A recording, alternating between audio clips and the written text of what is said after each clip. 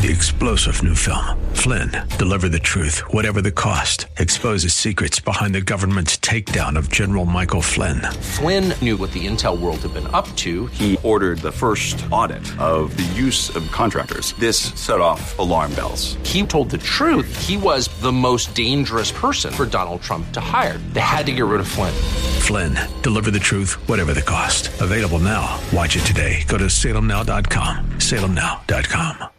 It's Lifeline with Craig Roberts. He's the host of Northern California's longest-running conservative talk show. He's a man with a message, a conservative with compassion. He's Lifeline's own Craig Roberts. And a very pleasant good afternoon to you. Welcome to this Tuesday, October the 17th edition of Lifeline. I am Craig Roberts, and we're off to another exciting week here. If you have not been paying attention to the news, let me update you. There is now an SOS alert that has been released for the San Francisco Bay Area that in addition to the fires to the north of which, the majority of which are about 50% contained, we now have new fires burning to the south in the Santa Cruz Mountains. There had also been a fire today in the Dublin area as well as in Sausalito, along Marin County for a while in the 101 area in Sausalito. In fact, CHP even had that closed down. We're going to keep you on top of traffic reports throughout today's broadcast, so try to help you at least avoid some of the more difficult spots. The events of the last week, and turning back the clock 28 years ago, precisely to this moment, at approximately 5:05 on October the 17th of 1989, California suffered its last major historical disaster, and that, of course, was the Loma Prieta earthquake. Ironically, that which is so much of the magnet that draws fully 10% of the U.S. population, figure there are 50 states, 10% of people choose to live in just one of them, the state of California. And what makes our state so incredibly beautiful is also what makes our state so incredibly dangerous, between the potentiality of wildfires and earthquakes. On the one-year anniversary of the Loma Prieta earthquake, we sat down to take a look at the events that had transpired, the tragic loss of life, and warn people about the very real and present danger of earthquakes. And while our minds these days are focused on another type of disaster, I think it's important for all of us to be mindful, be aware, and best of all, be prepared. As you listen to this vintage broadcast from 27 years ago, my voice sounds a little bit higher pitched, and that's because it is. Back in those days, I was young, thin, and handsome. Well, today at least I'm still handsome. Jarrell is shaking his head no. Let's give a listen to that broadcast as we mark today the 28th anniversary of the Loma Prieta earthquake, October the 17th of 1989. The date was Tuesday, October 17th, 1989. The place, San Francisco, California. The weather around the Bay Area that autumn afternoon was beautiful. 85 degrees in the city, not a cloud in the sky. And at about 5 p.m. that day, everyone knew something exciting was about to happen. Game 3 of the World Series, the Battle of the Bay. The American League champion Oakland A's against the National League's San Francisco Giants. From the stretch, the 1-2 pitch, swing, and Amesi struck him out with a breaking ball. And though our thoughts were on baseball, at the tone, Pacific Daylight Time will be 5:04 exactly. At second base, so the Oakland A's take. I'll tell you what, we have an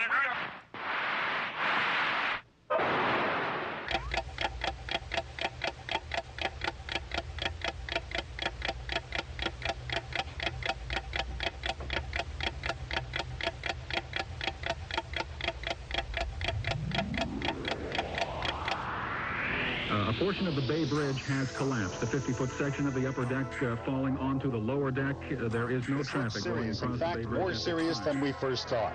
We have reports that the Cypress structure in Oakland is down. No count on how many are trapped. Now that SFO is indicating that the tower at SFO is in complete shambles and the computers are all out. Good afternoon. I'm Craig Roberts. And I'm Diane Price. Since the mid-1850s, science has recognized the Bay Area as one of the most seismically active regions in the Western Hemisphere. To live in California is to live with earthquakes. The same geological forces that created our state's unsurpassed beauty, such as the stately Sierra Nevada, the wonder of Yosemite Valley, or the glistening sweep of San Francisco Bay, have also left California stitched with underground faults. The most infamous of these fault lines, the San Andreas, first received notoriety clear back in 1906. Since that time, scientists have repeatedly warned that another major quake, like the one that destroyed San Francisco in 06, was due along the San Andreas Fault once again. But unlike other natural disasters, hurricanes, tornadoes, and the like, earthquakes come without warning, and such was the case on that fateful Tuesday afternoon of October 17, 1989. On that date, at 5:04 p.m., as Candlestick Park filled for Game 3 of the World Series, the San Andreas Fault shifted. The friction point, 11 miles beneath the Earth's surface in Santa Cruz County, caused the Pacific Plate to move 5.5 feet north, while the North American Plate shifted south. The whole event lasted just 15 seconds, but in its wake left a 100-mile path of misery and destruction unmatched in California for over 83 years. During the next hour, we'll bring to you the sounds and the harrowing stories of the Quake of '89, as captured by the KFAX microphones. It's to those whose stories we tell, stories of heroism, sacrifice, and loss, that we dedicate this program.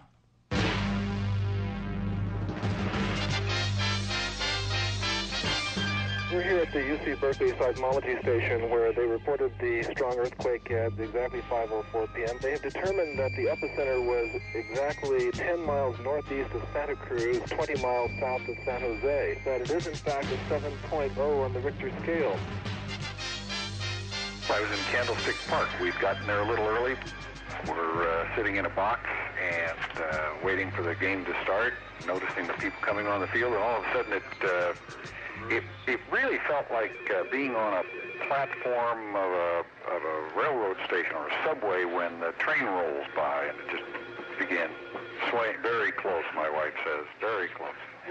It began jiggling, and I realized fairly quickly that we were in an earthquake. And my immediate reaction was to check around the stability of the structure, just taking a look to see whether it looked like it was beginning to crack up. I noticed people in the portable stands in the right field section suddenly several people had gotten into the aisle and were running down the aisle. I suspect that portable stand was shaking violently. But then it passed, and then, of course, we started having the aftershocks. We would like you to leave in an orderly way. I don't believe there's any great danger, but we have no idea when the power is going to be on, and we have to get people out of here before it gets dark. Please leave. The game has been postponed. There'll be no baseball tonight. I was downtown in the financial district, but my fiancé was home, and he was walking down the steps, and he made it to the middle of the street and literally saw the building come down in front of him. I'm just glad we're alive, but there's nothing there. Everything's gone. As the dust began to settle, it could be seen everywhere, from the war zone of the wealthy Marina District of San Francisco to the shambles of blue-collar Watsonville. The earthquake had taken its toll. We have a lot of down buildings. We're looking at three-story buildings such as this one and this one here that are now one story. I have no idea how many people inside. Considering it being 5:15 at night, I would think that probably a majority of the people on their way home haven't gotten home yet, okay? Attention, this is the Sheriff's Department. Many buildings are structurally unsound and subject to falling. You are to leave the area immediately. Please do not cross the barricades that have been put up. If you are not a business owner or the holder of a media press card, you do not belong in the area. Many buildings are structurally unsound and subject to falling. You are to leave the area immediately. Within 15 seconds, the shaking had stopped, but 67 people lay dead or dying. Some 4,000 others required medical attention. The seismic waves had damaged more than 25,000 homes and apartment buildings, as well as nearly 5,000 businesses. At least 1,000 structures faced demolition, and for the time being, we waited in fear. I spoke earlier today with the director of the Tenderloin Redevelopment Project, which is a low-income housing organization in the city of San Francisco. They indicated that in the Tenderloin section of San Francisco, down near the Civic Center and City Hall, about 450 people have been displaced, primarily due to, again, no electricity. Many of these people, of course, are elderly or handicapped and are unable to get into the apartment buildings because of no elevator service. Prepare yourselves. Prepare yourselves. Shut off the gas. Shut off electricity. Store water in your bathtub. Don't expect services for 72 hours. Okay? Prepare yourself for nightfall. You have about 1 hour of light left. Prepare for aftershocks. Make sure your building is sound enough to go back inside. For those who had battery-operated radios, the story of destruction began to unfold. Across the bay in Oakland, dozens died instantly, while others suffocated beneath the cascade of broken concrete that had been the cypress structure of the Nimitz Freeway. We interrupt this program for a special report. Crews and bystanders worked non-stop today trying to extricate motorists caught under tons of twisted metal and concrete that was once an elevated highway. Officials fear 200 people were killed in the collapse. Screams and the crash of metal brought bystanders to the disaster on Interstate 880. The company right across the street had some extension ladders. We went over there, climbed the fence, got the ladders, flew them back over the fence, and that's how we got up on top of the freeway, because the fire department was not here. No one was here but us. We was coming over this over-ramp right here coming off the bridge, and we just stopped. And all I could say is, I don't believe it. I don't believe it, you know. And we all jumped out of our cars and said, we got to help somebody, help somebody. I saw people on the top over there trying to jump off, you know, trying to get away because they was told there was some cars on fire. And the one guy we helped, I told him, I said, you know, you made it. And he looked at him, I said, you know, you made it.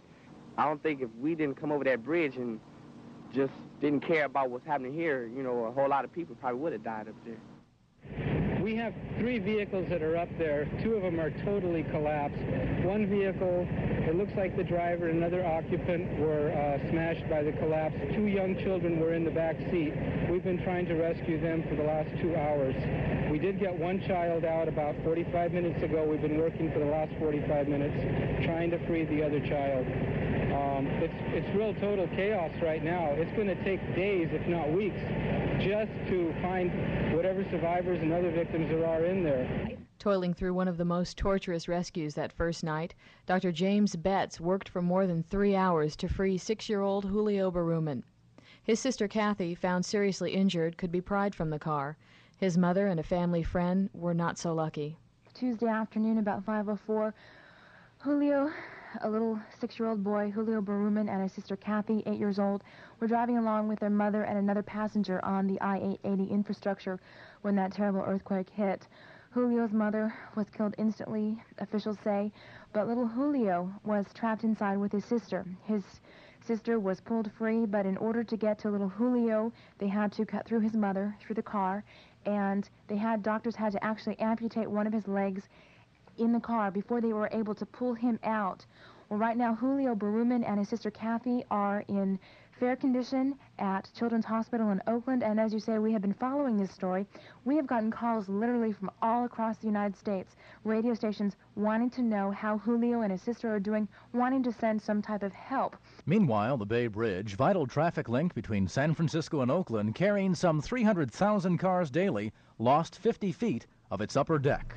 Visualized the bridge caving in, and it kept coming closer and closer to me, but still I knew all I could do was run, and all I could depend on was my legs. So I just kept running, and everybody else kept running. I died back on the bridge. I don't know what I'm going to do. I figure at some point something's going to happen where I'll have a chance to do good, and I'll say, this is what this was all about. This is why I'm still here. There was a lot of us that didn't feel the earthquake, that we didn't even know what happened. There was a lot there. The only thing was that when the people that were very, very in front, they kept coming back and hitting the cars, get out, get out. The bridge has collapsed. There's an earthquake.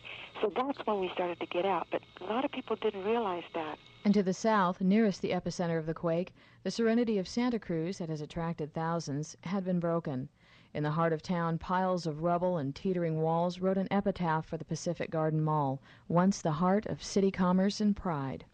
Glenn, we've just received word of major damage taking place down south in Santa Cruz County. In the city of Santa Cruz, Ford's department store, the second floor of the building collapsing onto the first floor, trapping shoppers and causing havoc. The Pacific Garden Mall, a major attraction not only for tourists but also a major shopping hub for local residents, suffering extreme damage, quite a number of brick buildings collapsing in on themselves, hundreds of people trapped, extensive amounts of injuries. Police and fire departments have cordoned off the area, and rescue attempts are underway right now. We'll give you an update just as soon as further word comes into our newsroom. By looking at the damage and the fire and all the destruction in the area, it's just amazing that there wasn't more loss of life. Turning again northward, a huge column of smoke rose above the Marina District. It was a grim reminder of 1906. Surveying the damage by helicopter, the mayor returns with his report. Well, the city seems in reasonably good shape. The lights are out in most of the city, although the emergency light seems to be on in those areas like hospitals and those kinds of facilities. The most serious problem we can see from the air is a tremendous traffic jam, mainly in those areas trying to leave the city.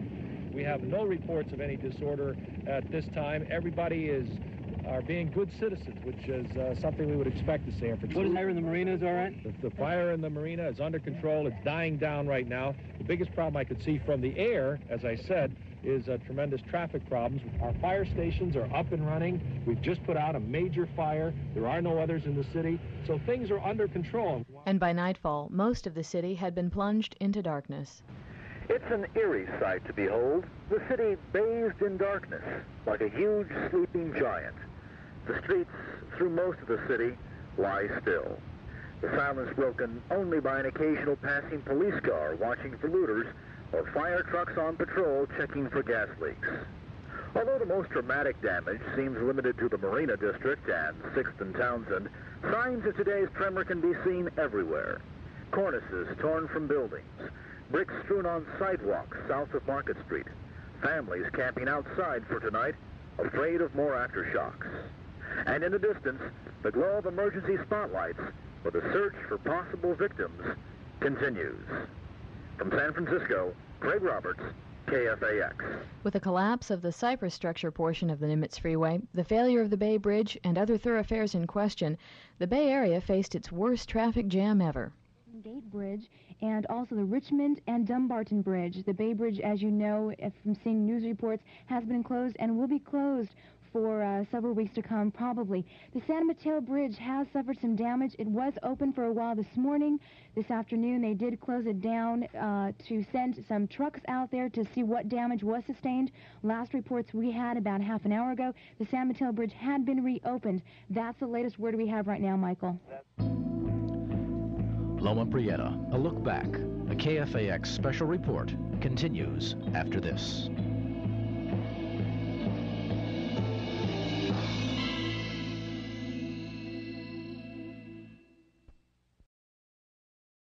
As dawn broke on the bay, we breathed a collective sigh of relief and realized, for the most part, we had survived.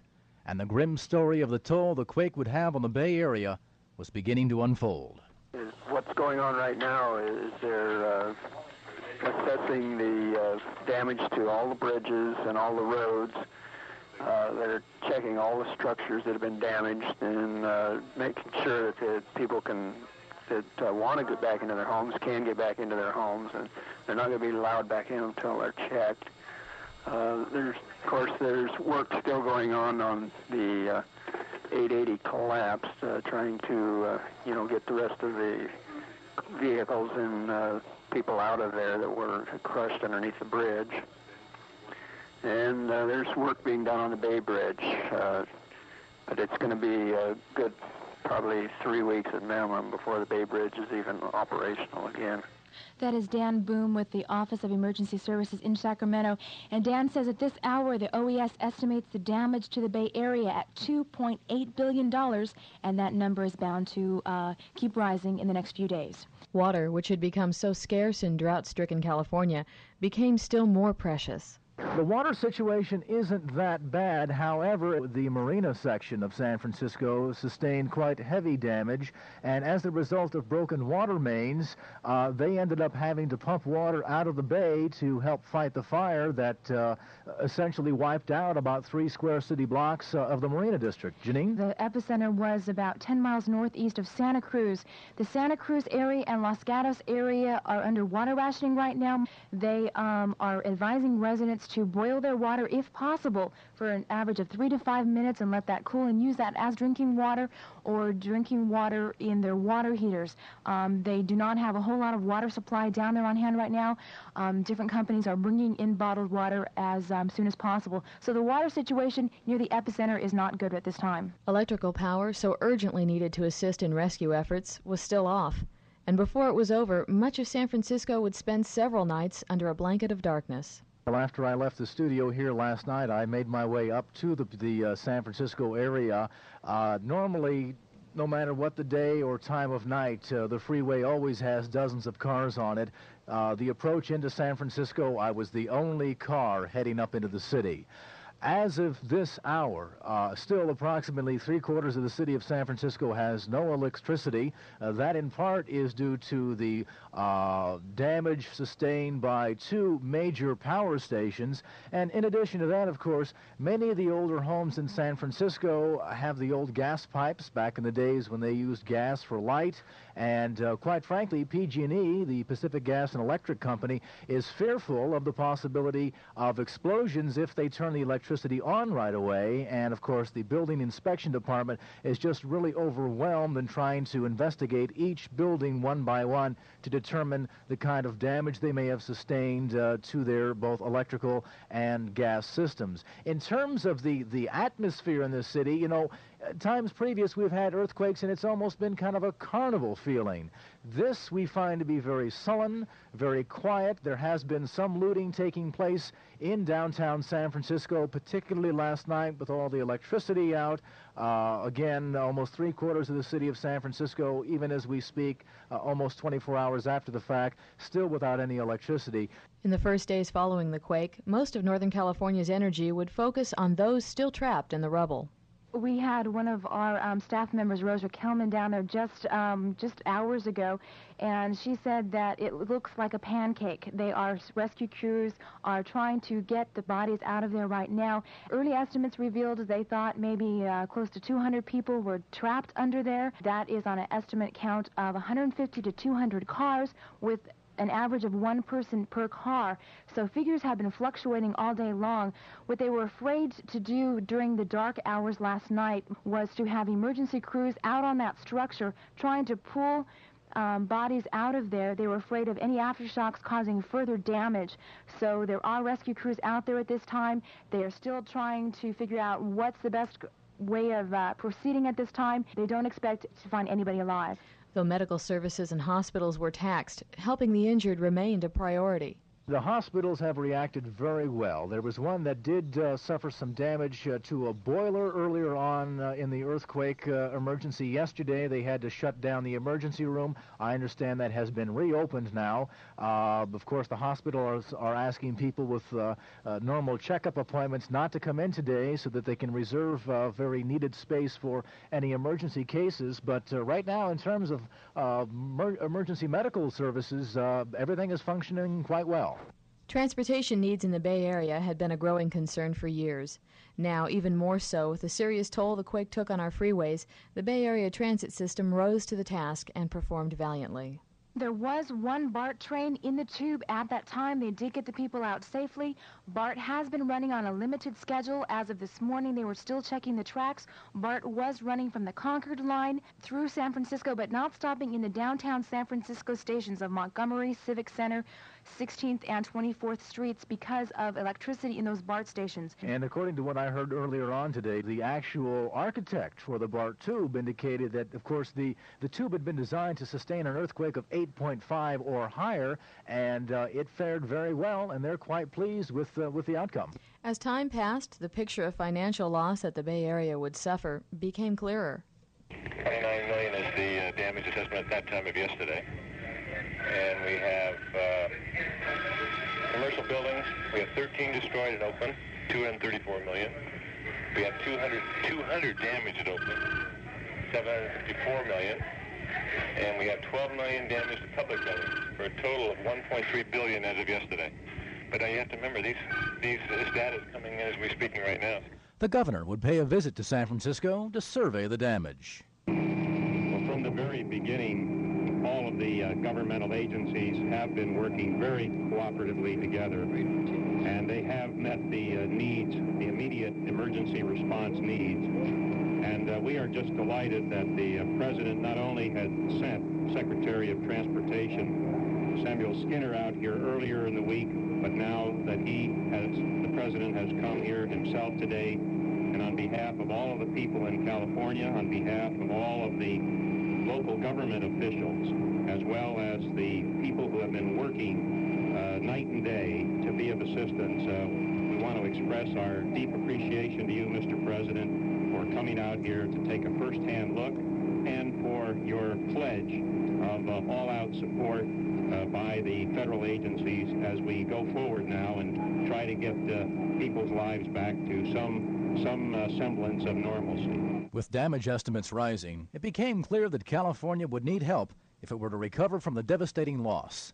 The President of the United States would be called upon for federal assistance. Well, I'd be glad to take some questions, but I would simply repeat that this matter is of national concern. I want to be sure to properly salute the volunteer, those volunteer agencies and those individuals that are giving of themselves because they care. They love somebody. And that made an impression on me today, seeing those Red Cross workers. The last stop, there were 5 paid Red Cross workers, and I think they said 1,000 volunteers, or maybe it was 100, but in any event, just many-fold people working and helping out. The most touching moment, I was asked about that last stop, when this doctor, this marvelously heroic doctor, and his associate told me of pulling a kid out, having to amputate his leg to get him out of this crushed car. And then I had the opportunity to talk to the dad who was at the bedside of this 6-year-old boy. And I had a chance to tell him that the American people were rooting for him, and to tell his dad that we all care. There's 1,000 of those kinds of incidents, I'm sure, that I'm not even aware of. But it's been a very moving day, and we do want to help you. By nightfall Friday, we had all become weary. So much loss, such extensive damage to Bay Area property, and little hope of finding any more survivors. The death toll had reached 65. But in spite of what common sense said, rescue workers toiled on, and early Saturday morning, the miracle we had all hoped for would happen. For nearly 4 days following the quake, rescue workers had searched the Cypress Structure Freeway in the macabre task of removing victims. But early Saturday morning, weary searchers got a jolt of adrenaline when someone saw a sign of movement in the rubble. The discovery, shortly after 3 in the morning, turned out to be a miracle of human strength. 57-year-old Buck Helm had survived being buried alive for nearly 90 hours in the wreckage of his compact car. This is Dr. Arnold again on Saturday Morning Live, and we're going to take a quick break right now from our normal program because we have a remarkable report from Craig Roberts. Hello, Craig. Yes, hi, Sonny. Hi, how are you doing? We're doing pretty good. I hear you have some remarkable news. We have got some good news indeed. At approximately 3:08 this morning, there was reports from a Caltrans rescue worker that indicated a possibility of finding a survivor in the Cypress structure on the Nimitz in Oakland. That's amazing. And we have just received positive confirmation that indeed a survivor has been found. We have no idea how many people or the kind of condition that the individual or individuals are in, but at 28th and Cypress, Caltrans has just confirmed the discovery of a survivor in the Nimitz-Cypress superstructure. And as some of our listeners may be aware, late last night, rescue work on the structure was stopped because they discovered the structure began to sway, and of course they were fearful for the lives of those involved in the rescue attempt. However, early this morning they resumed work on the structure, and again at approximately 3:08 this morning they discovered the possibility of a survivor that has now been confirmed. Again, in terms of the number or condition of the individual or individuals, we're not sure of that yet. However, Caltrans is working right now to try and rescue the individual. We'll keep you updated as further information comes in. Reporting from Foster City, Craig Roberts for KFAX. Following their early morning discovery, rescue teams worked frantically to free the remaining survivor of the concrete death trap called Cypress. Hello, Craig. Yes, good morning, Sonny. We'd like to confirm the news bulletin we just received moments ago regarding the possible discovery of a survivor in the I-880 Cypress structure. That has been confirmed by Caltrans. It is a white male. We have no age on him. However, he has been discovered in stable condition, located at 28 in Cypress. He was driving a silver Chevy Chevette. This was a vehicle that had not been discovered before. Apparently, late last night, Caltrans, in an effort to determine the strength of some of these support columns, attached a cable around one column and pulled on it. In doing so, that moved some things up above and opened up a hole where this Chevy Chevette was located at. So once again, we have positive confirmation of a survivor at 28 and Cypress on the I-880 superstructure.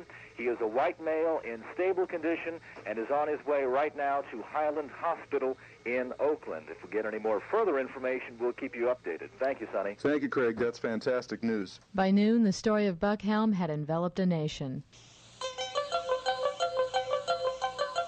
IMS News, Bill Klotz reporting. A dramatic rescue in Oakland, California, where another survivor has been found in the freeway that was collapsed by an earthquake on Tuesday. We go to reporter Bob Brill. After 89 hours, police officials say they have pulled a man still alive out of the Cypress structure in the Oakland area where that giant freeway collapsed. They pancaked all those cars and everybody most of those people were killed. They have pulled out a 57-year-old man, tentative ID. His name is Buck Helms. He's driving a silver Chevy Sprint, and they found him at the 28th Street area. Brill says Mr. Helms, who was reported by the Oakland mayor as waving his arm when he was removed from the freeway, has been taken to the hospital where he is listed in stable condition. And he has been transported to Highland Hospital. The police officials say he is alive and has a steady pulse. They are saying he is in stable condition. They say Mr. Helms was semi-conscious. There was no verbal discussion, no talking, but Mayor Lionel Wilson of Oakland said he was up there at the time, and he said the man was waving his right arm. He said he was waving the one arm. Rescue work had been suspended last night because of heavy winds that caused the concrete to shift. Through it all, the tales of heroism by those who selflessly risked their lives to save others would touch us all. Laurie Davis, you were one of the first paramedics on the scene following the 5:04 p.m. earthquake on October the 17th, 1989. And the one picture that I think remains in many of the minds of not only Northern Californians, but even people across the United States that saw those dramatic pictures of the collapse of the Cypress structure. Over 1.5 miles worth of double-deck freeway collapsed, and dozens and dozens of people injured and still more killed. That must have been an overwhelming experience to arrive on the scene and to see that firsthand. It was very overwhelming. When I first arrived, there were 2 police officers on the scene with myself. And I looked up, and it took about 3 seconds for my mind to really comprehend what I was seeing. When it did kick in, it was horribly overwhelming. I asked for help, and I was told that it would be a while before help would be coming to me. And at that point, I felt very much alone. And it was, I had to get out of my ambulance or get out of my van. I had the supervisor's van at the time. And as I got out, I had about 40 people run to me saying, "Help me, help me." And being the only medical person on the scene there, it was very difficult. And I started sitting people down and told them to stay there, that help would be coming soon. And that's when I started looking in the area for any survivors that were there. How do you make a decision when you see, I would seem that most people would look at a situation like that and would just go into overload because there are so many needs taking place simultaneously. I understand that screams could be heard coming out from between the double-deck freeway above.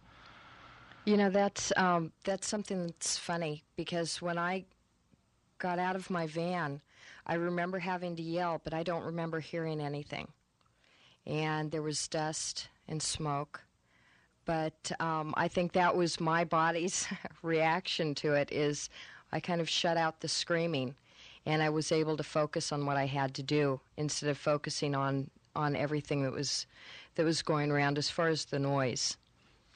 Now, within hours after the collapse of the freeway following the 5:04 p.m. earthquake, there was a tremendous rescue effort that took place. How much time did you spend there actually on the scene?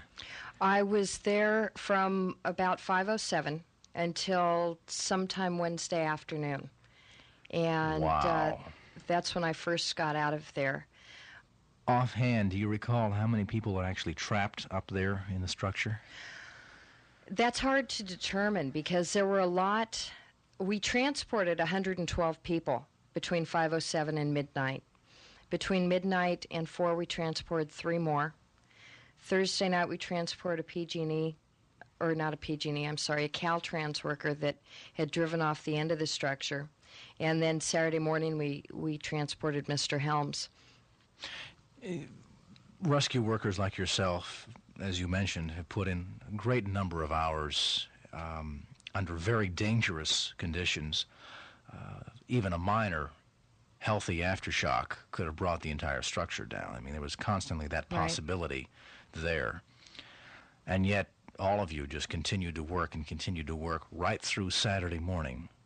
And the miracle of finding someone still alive in Buck Helm.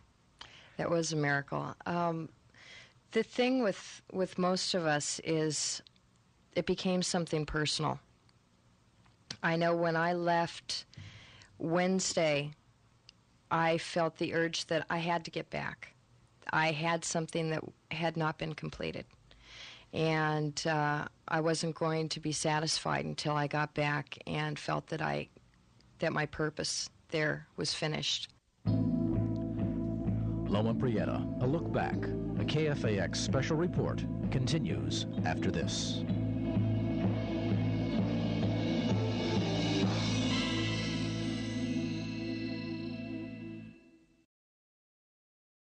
A year has now passed since the Great Quake of '89. 67 people lost their lives. Thousands of homes were damaged, many rendered uninhabitable. Property damage totaled in the billions.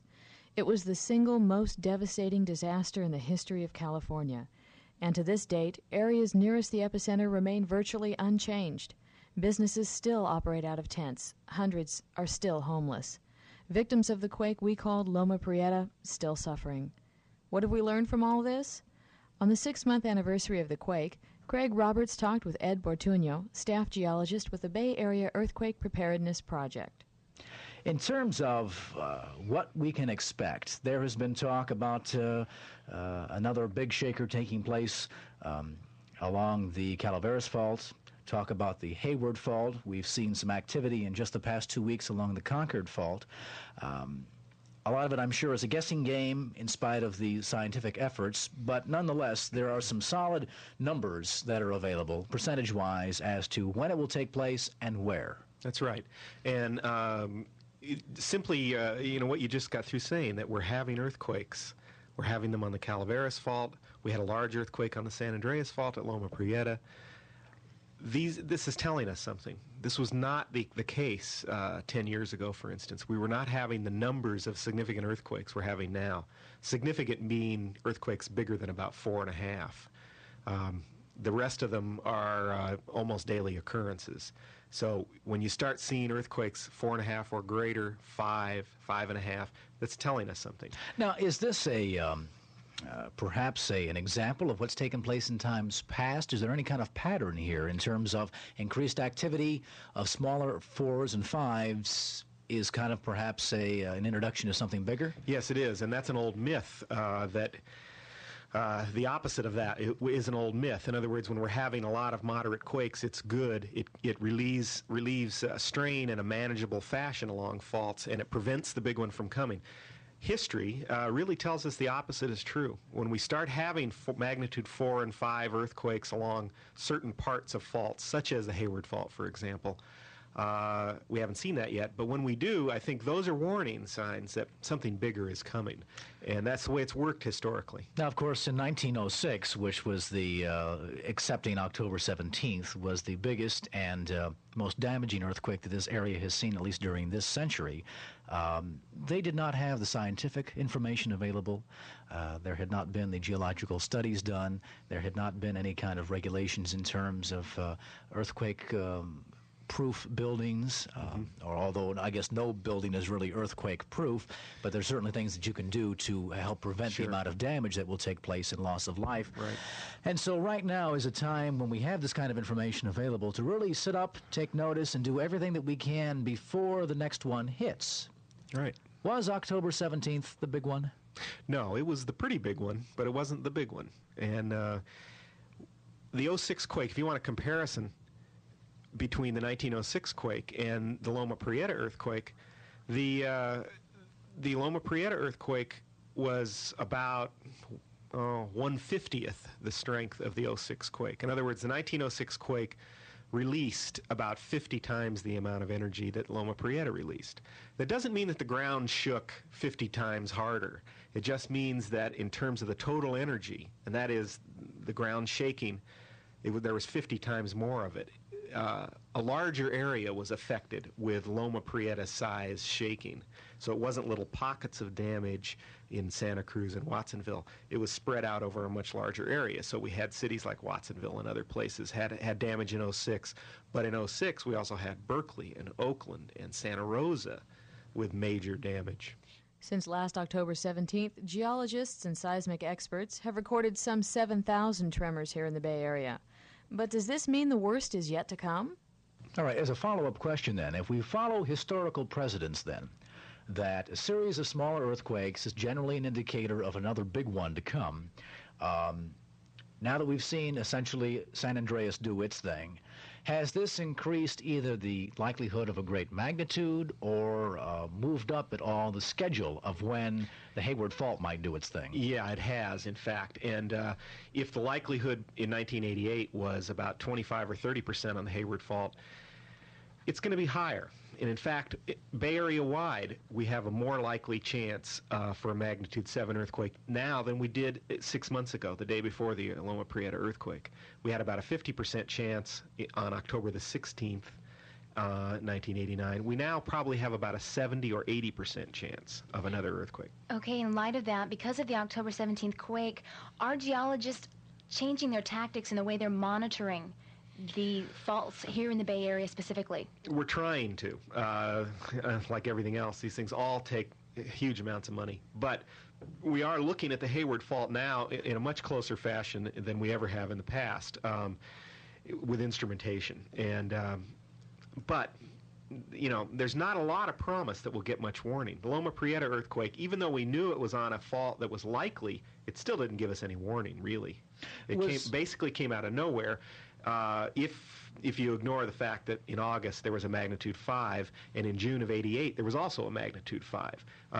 Those told us something, but it really only said, yeah, this is the one that's going to go, but it still didn't really narrow the time frame down. If we see a magnitude 5 earthquake along the Hayward Fault, for instance, you'll see some very nervous seismologists because that would be similar to the earthquakes that occurred on Loma Prieta. To gain a clearer understanding of what happens on the surface during an earthquake, you first need to understand what happens below.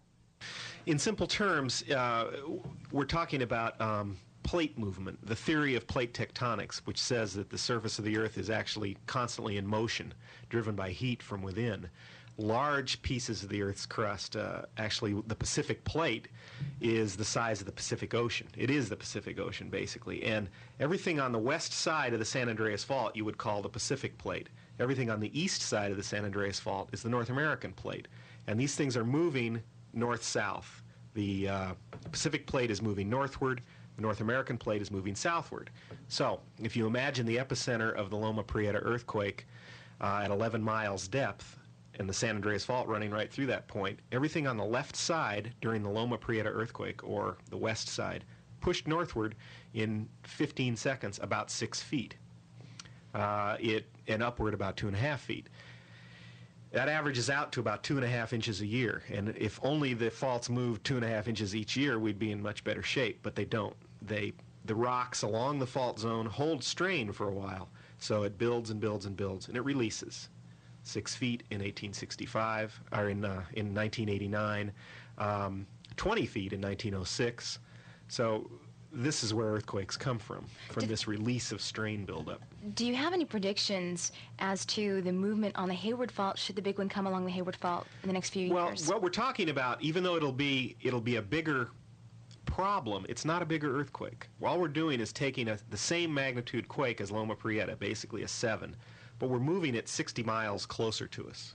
To a highly densely populated area right in our backyard, with all the lifelines that we use every day and rely on every day affected. So we could become the Watsonville of the East Bay. We're lining up Watsonville, Santa Cruz, Hollister, Los Gatos, all along the fault, but now it's Berkeley, Oakland, Hayward, Union City, Fremont. A dense accumulation of damage as opposed to spots of damage. And areas highly populated and areas that contain the most important arteries, freeways that we have for transportation to and from point A and point B here in the Bay Area. Historically, earthquakes have always been a part of life in Northern California. Dr. Robert Ehrhammer of the UC Berkeley Seismology Station comments. One of the things we find is that going back last century, in 1836, there was a major earthquake on the Hayward Fault Zone, the northern part of the Hayward Fault Zone, say north of San Leandro. Then in 1838, there was an earthquake roughly in the San Francisco Peninsula region on the San Andreas. And then 1868, there was another major earthquake on the Hayward Fault Zone, this time the southern part from San Leandro southward towards Hayward. And then in 1906, there's a 1906 San Francisco earthquake, the name the biggest earthquakes. One of the things they've noticed is that for the 15 or 20 years preceding the 1906 earthquake, there was a fairly high number of magnitude 6 and larger earthquakes in the region, and it appears to have been an anomalously high number of earthquakes. And since 1979, we've seen a few earthquakes in magnitude 6 range in the Bay Area again. As to the chance of another major quake in this region, Dr. Ehrhammer revealed the sobering facts. When you look at just the occurrence of earthquakes that we've had in the past 2 centuries in California in general, and also specifically in the Bay Area, you can compute what the odds are for other large earthquakes to occur, based on the historical record in part, and based on the accumulation of strain along the fault systems. And when we do this, we find that the probability of having one or more magnitude 7 or larger earthquakes, that is similar to the one that occurred last October, the probability of having one or more of those earthquakes occur within the next 30 years in the greater Bay Area is about 2 chances in 3, or about 67%. So earthquakes are a part of California life. We can't stop them. It's difficult to predict them. So what's left? Richard Eisner, director of the Bay Area Earthquake Preparedness Project, comments. The message that we've been putting out to the general public, to local governments, businesses, church groups, is that the earthquake threat in California didn't begin in 1906, and it certainly didn't end in 1906, that we can continue to expect major quakes such as we had in Loma Prieta through our lifetimes, and we can make a difference if we prepare. It's natural for me, for you, for anyone following October 17th to say, phew, well, it's over with. We just want to quit hearing about this and get back to our day-to-day routines. But really, things are different now, and we should look at things differently if we're not. Right. I think all of our lives have been changed. The people who had the loss of life and their friends and families will be impacted forever. The people who were disrupted and inconvenienced, who had to commute around the bay. This earthquake affected more than the 62 people who were killed, or the 3,000 who were injured and hospitalized. It affected millions of people, and it should have changed their lives. It should have given them a new perspective on the earthquake threat and made them much more serious and much more concerned about doing something to change the outcome of the next quake. But is earthquake preparedness really going to make a difference? I think the kinds of things we're asking people to do that will literally change the outcome of the next earthquake, will eliminate life loss, will eliminate injury, and reduce the dollar loss, are the kinds of things that you should be doing in your homes. When you get into the car, you put your seatbelt on. That's a cautious, prudent thing to do. Mm-hmm. In your homes, you ought to bolt your home to the foundation and make sure the walls are braced properly and your cabinets are braced. Those are the prudent things to do. That's all we're asking. We're not asking for someone to change their lives radically. So it isn't really then an earthquake that kills, it's the structural damage that comes as a result of it. Right. If you're in a structurally sound building, built on structurally sound terracotta, your likelihood of sustaining major damages is going to be lessened. Yes, in fact, the people who were killed in this quake were killed in buildings that we expected to collapse. Older brick buildings without any steel reinforcing. Older concrete structures such as the Cypress Freeway structure, which we knew wasn't braced adequately. It was built in the mid-50s when we didn't know that much about concrete design for seismic loads. And those buildings we knew were hazardous. We knew they were going to come down in a major quake. We were hoping to be able to get to those buildings and strengthen them, but we ran out of time. Now the clock is ticking again. And the question is, are we going to run out of time again, or are we going to make the commitment now to change the outcome? If we survive the last one, what about the next? The next one is not going to be as kind to us. That's correct. As the last one was. And we can turn to the response by police department, the fire departments, both in the city and throughout the Bay Area, really. Mm-hmm. The response was really exemplary. Yes, I think we did extremely well. People had trained to respond to this size event. But next time may not be the case. Next time, the police departments, the fire departments may be so overwhelmed, safety services, ambulances, things of that sort, that we are really, as you said just a second ago, really going to have to rely on our own preparedness. Yes. In order to ride out, perhaps minimum, the first 24 hours. It could be from your office and OES as long as 3 or 4 days. Yeah, I think what we saw again was in this earthquake sort of a threshold level of earthquake damage. The next quake, if it's in the core of the Bay Area, could make police and fire services victims just as well as it made homeowners victims this time around. And it reminds me so much of the fire department. I don't know which station it is, but there's a fire station in San Francisco you can see off the Bay Shore right there at Hospital Curve. It's an all-brick building. Yes. And I'm wondering... Yes, well, San Francisco has something on the order of 50 fire stations, 40 of which are going to require retrofit to bring them up to earthquake standards. San Francisco is making a commitment to do that. They passed a $46 million bond issue a couple of years ago. I wish other jurisdictions around this region would do the same. We've got to make the commitment now. What then should we be doing? In terms of preparation, we, during the early days of the earthquake, here at this station, we're referring people to the white pages of their telephone book for a lot of information on not only response, but preparation and some things that they can do. From your experiences, from what you have seen firsthand, no doubt, Richard, what are some of the key things that homeowners and tenants need to do? Just perhaps a half a dozen or so to be ready. Probably the first thing to do is just look around your home. And there are hazards in everyone's home. The hazards are usually bookshelves that are not bolted to those studs, the wooden studs of the wall. They are furniture that could overturn on children. They are objects that could fall out of cabinets onto the floor, creating broken glass kinds of carpeting, if you will. These kinds of hazards can be eliminated, and we can, to a great extent, deal with the content hazards before the earthquake and eliminate them. Those are the simple things to do. After you've made sure the contents of your home is safe, the next thing would be to make sure your house is bolted to its foundation and that the walls of the house, particularly the walls in the basement, are braced.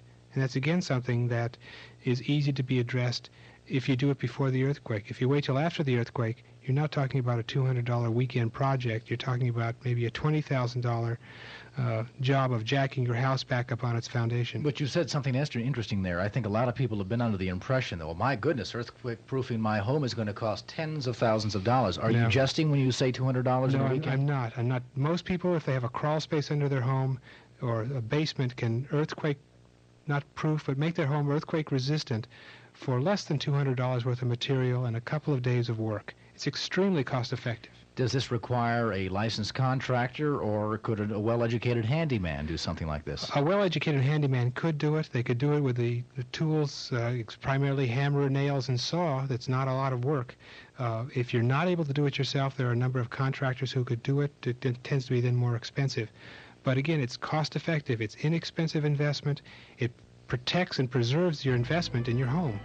After the earthquake, if your home has fallen off its foundation, there's a high probability of fire. There's a high probability that your house will have to be demolished. You'll have nothing. And unless you have earthquake insurance, you're not protecting yourself. And I think bolting your foundation and bracing the walls is a better investment than earthquake insurance.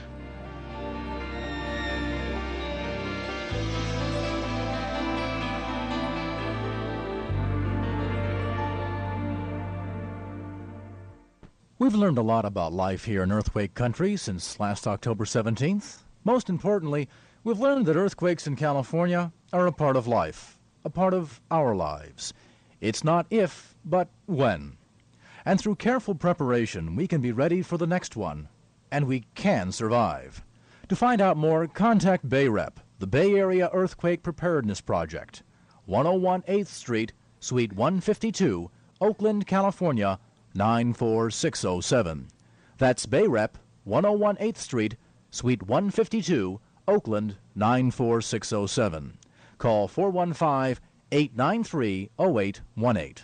415-893-0818.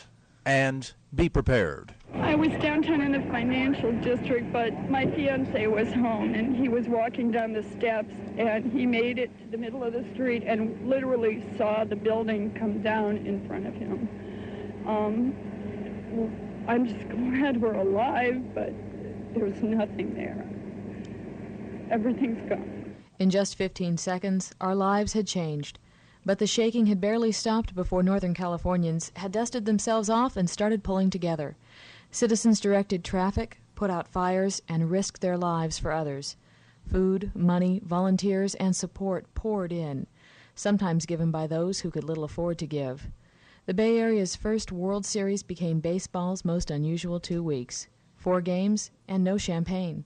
But yes, the game did go on, and with a makeshift fleet of ferry boats, BART trains, and compound ingenuity, the congested Bay Area managed to avoid gridlock. When it was all over, the mighty shift of the continental plates had brought forth more than damage. It brought forth spirit, individual spirit, civic spirit, can-do spirit, the spirit to carry on.